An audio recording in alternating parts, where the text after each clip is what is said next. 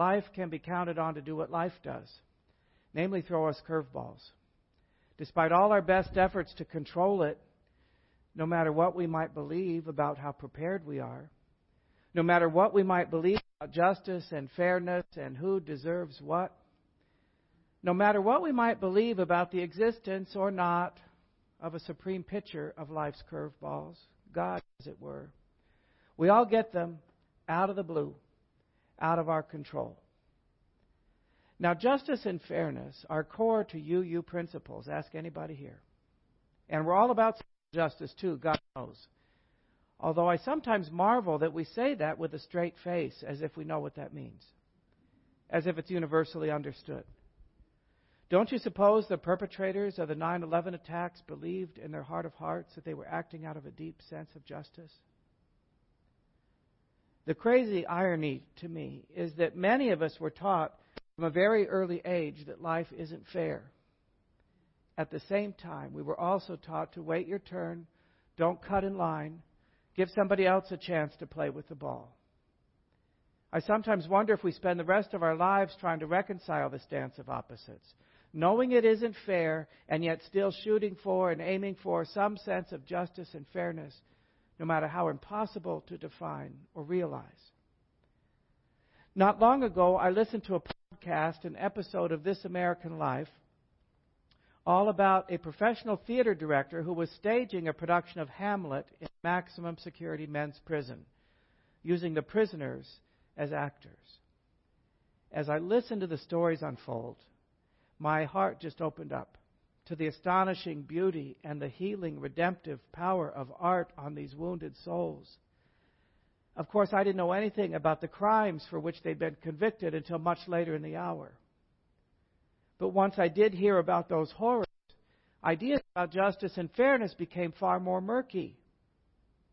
Here's the very intersection of where inherent worth and dignity meets justice and fairness. Now, it's a common chant to hear at any number of protests or rallies for one just cause or another: no justice, no peace. Of course I get it. More often than not, I applaud the message and the messenger. But what happens when that injustice hits closer to home? Like, say, a diagnosis of cancer. How do we possibly come to peace when wrestling with an injustice like that? In my work as an oncology chaplain, I meet folks all over the spectrum. And from what I observe, everyone from the devoutly religious Christian to the cool, cerebral atheist, at some point along the way, bumps into this wall that says, but this isn't fair. I'm a good person. I did everything right. I got mammograms every 6 months. What do you mean I have stage 4 breast cancer? But I'm only 42 years old. At the very same moment, these folks might espouse that other truism that nobody said life's fair, right? The cognitive dissonance between these two perspectives can really pack a wallop to one's spirit, truly intensify suffering. On the other side, there are also those who will proclaim, often quite proudly from the outset, I have never asked why me. Why would I? I look around the world. I see suffering everywhere. I see little kids who get cancer. So I just look around and I say, why not me? The way I see it, that statement is its own kind of coping strategy, an attempt to construe some sense of justice and therefore a pathway to peace, because after all, it's random. It's impersonal. Shit happens. Somebody had to get the cancer. Maybe it was my turn. But I find that even with those folks, at some point along the path, we'll bump into a wall that says, but this isn't right. This is me now. Heidi was 32 years old, newly diagnosed with ovarian cancer. She called the center where I worked, desperate for someone to talk to help her make sense of all this. She used that expression several times. Heidi had been raised a Protestant, but more recently had found some inspiration in some Buddhist reading she had done. Michael, I don't understand how this could be happening to me. I'm a good person. I've never knowingly hurt anybody. I've been taught since I was a little girl to help others. I'm always the first to volunteer. And I've been praying so hard. but God doesn't answer me. I'm so angry. She raises so many themes with these statements. Not only this desire to make sense of it, but who or what is God? How does prayer work? What do I do with my anger? But front and center is this theme about justice and fairness. Over my years of study and reading, I've come upon this perception, this theory, that for any genuine transformation to take place, it must be preceded by a betrayal and a death. Betrayal, death, transformation. We might look to the Jesus story as an example, that Jesus had to be betrayed, had to die for the whole centerpiece of Christian theology to take place, resurrection, transformation. This pattern exists in many of the world's great myths, betrayal, death, transformation. Now, it needn't necessarily mean a physical death, but maybe the death of a belief, an economic or political system, the death of a relationship, maybe the death of a career path. It might be interesting to look back at your own life at moments of profound growth and see if by chance such moments were preceded by something that could be seen as a betrayal and a death. With Heidi, as it is with so many cancer patients, her old understanding of what was true, who or what is God, how the world works, simply wasn't big enough to contain this new reality. It had to be betrayed, and it had to die, for there to be any possibility of a new truth to be revealed to her that might just be big enough to contain this new reality. When we really teased apart what her statement revealed about her beliefs, she had to admit that she believed, if I'm a good person and do the right thing, I won't get sick and I won't die. It's not so different really from a belief in Santa Claus. If I'm a good little girl and I eat my vegetables and I don't stand back, I'll get a shiny red bicycle for Christmas. In a way, she had to grieve the death of Santa at 32. It's something for all of us to consider. Can I be open enough and porous enough to allow in a new truth when the old one just isn't big enough to contain this new reality? Angela came to the same spiritual crossroads, but from a very different path. She came from a path of New Age thinking, meditation, a belief in karma, another way of saying it's a just universe out there. Michael, when I was first diagnosed, I started meditating 5, 6, 7 times a day, religiously. But then when my scans came back and showed me that there was disease progression, I felt so betrayed. And I realized I wasn't meditating for the right reasons at all, not for the peace it could give me in that moment. I was meditating because I thought it might cure me. Both Heidi and Angela were attached to a very specific outcome, namely cure, as the only thing to validate and affirm that there was indeed justice out there. It was the only thing that would do. It would have to be the most human of all urges. Who doesn't want to be cured of cancer? But what if it's simply not in the cards? What if the most either could hope for would simply be more time living with chronic illness? Or what if, God forbid, this disease does mean the imminent end of my physical body? Am I not entitled to peace? Am I not entitled to an experience of wellness or healing that may not include cure? How do I possibly come to peace in wrestling with an injustice like that? Abby's in her late 40s. She's an artist. She's a teacher. She lost the love of her life, her husband Paul, after 20-some years of marriage, to pancreatic cancer. Abby and Paul never had children. They filled their lives with their love of each other, their dogs, their work, and their beloved Christian Science faith community. It was a centerpiece of their world. When Paul was first diagnosed and given a poor prognosis, even with medical intervention, despite the tenets of their faith and the admonitions from their faith community, they decided to go for it. Life was too precious not to give Paul this chance. He did last for 2 grueling years, but the disease did take his life. And their choice to go with medical intervention ended up costing them their faith community, which was a devastating blow for both of them. He's been gone for over 2 years, and Abby still struggles so desperately with ideas about justice and fairness. I don't understand, Michael. I still can't let it go. Why him? He was such a good person. Why us? Why me? It doesn't make any sense. And in the same breath, she would also say, and I don't even believe in that stuff anymore.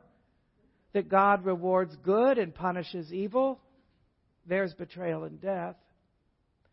Her grief is so deep, it is so profound, it is so complete, that she finds herself without any hope whatsoever. No faith whatsoever. No desire whatsoever for more life. And yet she confides that she would never consider taking her own life. Why not? I asked. I love my parents too much. I couldn't do that to them. And I love my dogs. They need me. And if there is life on the other side, I want to spend it with Paul. And what if doing that meant I couldn't do that? Couldn't be with him. Old beliefs die hard. So we concluded that she still did have faith in love. It was enough to keep her here by a thread. So we started there, just perhaps laying the foundation for transformation. Standing on the other side of all these stories, struggling to claim justice and fairness, is Lyle. Lyle's in his mid-70s. He's a crusty fellow with this good old boy Southern demeanor and drawl about him. He's spent most of his life as a loner, an outsider, and having spent a number of pretty turbulent years there as well. He does love to ride his motorcycle, though. That's the place he finds his peace.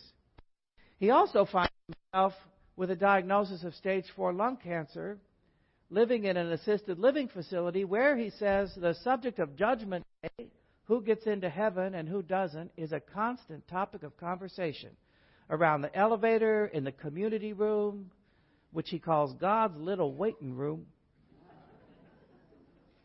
Now, Lyle would never identify as religious by any stretch, but his Southern Baptist roots do run pretty deep.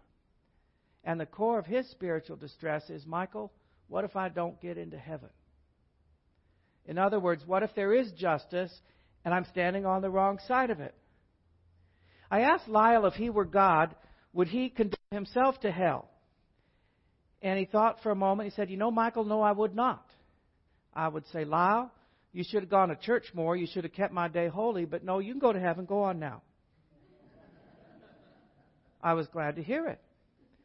I asked him if he thought perhaps riding his motorcycle up PCH on a gorgeous Sunday morning with the sun and wind in his face, feeling grateful to be alive, might be its own kind of prayer.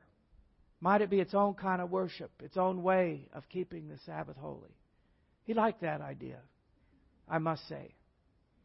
Speaking of modes of transportation, serving as a pathway to spiritual awakening, I don't know what it is about me and my 12-year-old car that can absolutely bring me to my knees.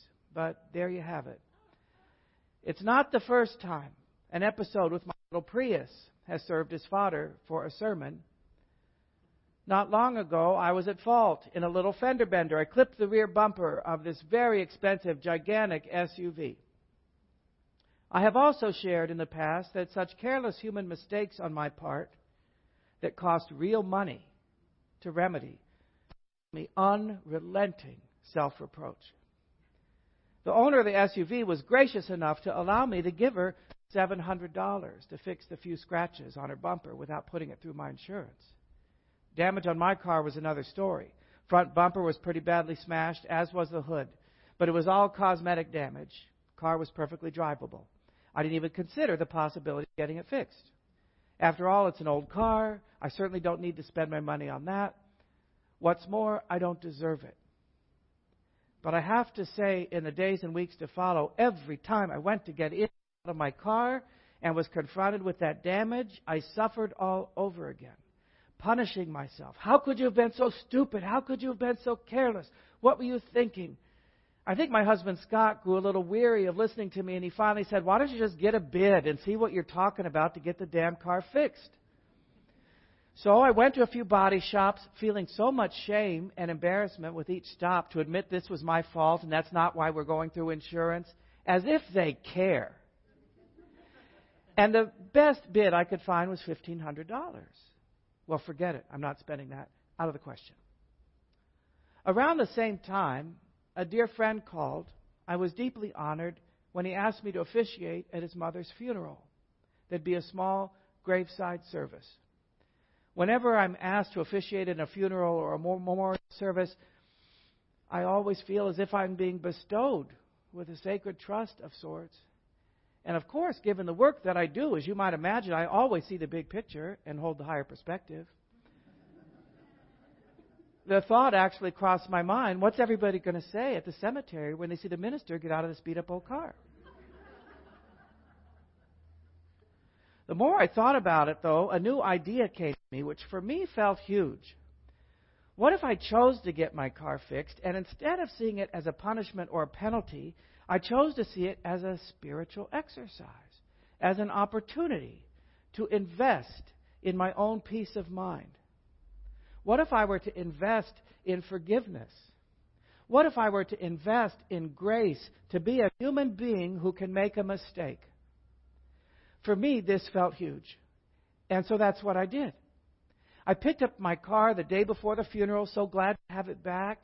And I got up early that next morning to drive to the cemetery. And it felt so nice to have my car clean and refreshed and looking its best. I got to the cemetery a little early to tend to a few things before the guests arrived.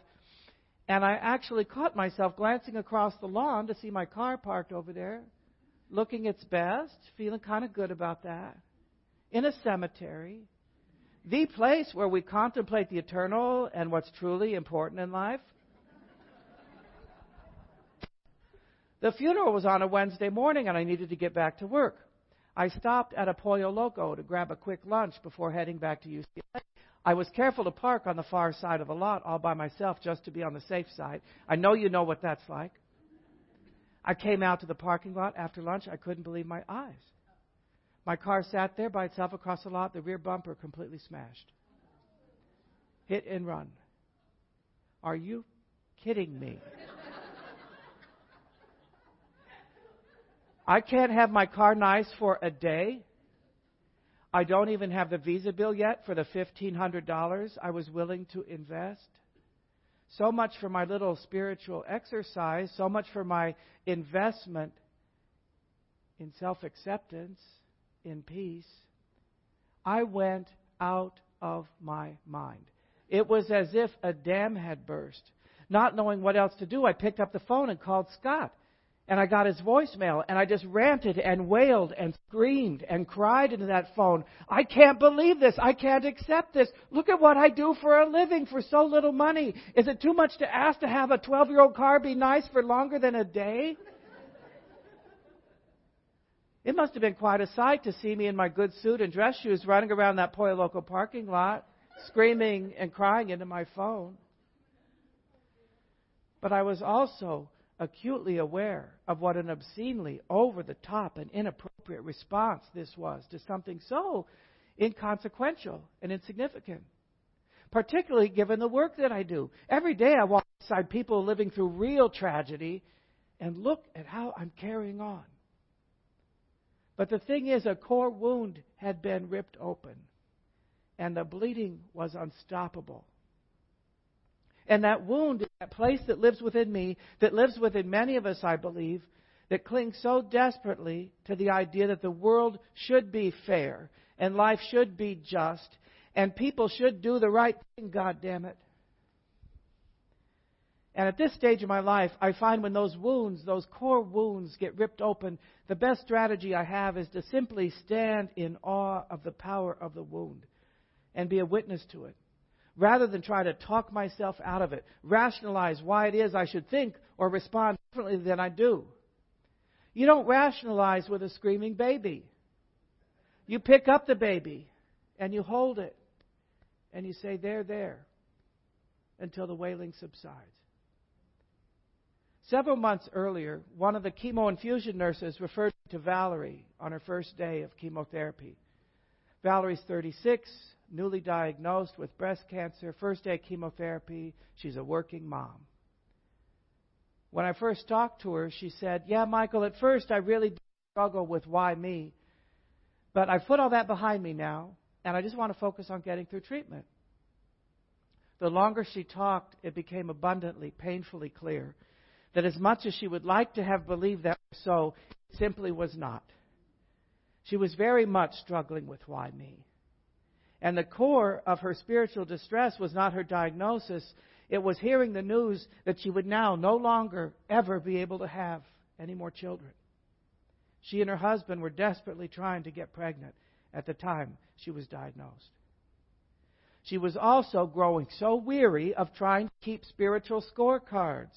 I know, I should be grateful. I have one healthy child, and I have a wonderful husband, and I have insurance. I know. She grew even less patient with those in her world who wanted to keep that spiritual scorecard for her, on her behalf. Valerie, look at it this way. Do you know how many people can't have even one child? You should be so grateful and count your blessings. No one in her world was simply allowing her to experience her loss, to be a witness to her grief. I saw her regularly throughout her chemo treatment, and that grip of injustice never did loosen from around her throat. With her chemo now complete, the next step in treatment, surgery, I went to see her in the hospital the day after her mastectomy. The first thing out of her mouth, Michael, look at all those beautiful cards everybody sent me and those balloons that say get well on them. I just can't let it go. Those should have said, welcome to the new baby. Congratulations. My little Pollo Loco catastrophe had been a couple days earlier. I took a big risk in choosing to hear about it. Not remotely to commiserate or to compare suffering, but to illustrate the power of a core wound once it's been ripped open.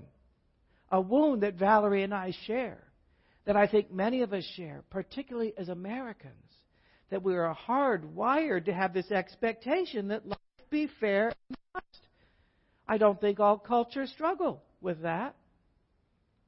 And when that wound gets ripped open and we are confronted with the depth of our disappointment, fueled by all of those expectations of justice, maybe we just need to go a little easy on ourselves. So I would ask myself, can I come to a new relationship with the wound itself? Come to a new peace with it. It's not going anywhere. Can I learn to live in the tension between these two competing realities? On one side, it's random, it's impersonal, life isn't fair, shit happens. But on the other side, sometimes it does seem like justice is served. Sometimes it does seem like I get what I deserve. Sometimes it even seems like things happen for a reason. More to the point, can I offer grace to that part of myself that still clings so desperately to my idea of what's just and fair? Like the crazy man I was in that Pollo Loco parking lot. Can that grace even know that that little part of me might never let go? Maybe offering that grace to myself, to that wound, might offer a pathway to peace with injustice. We'll just have to see. I'm working on it. So be it. Thank you.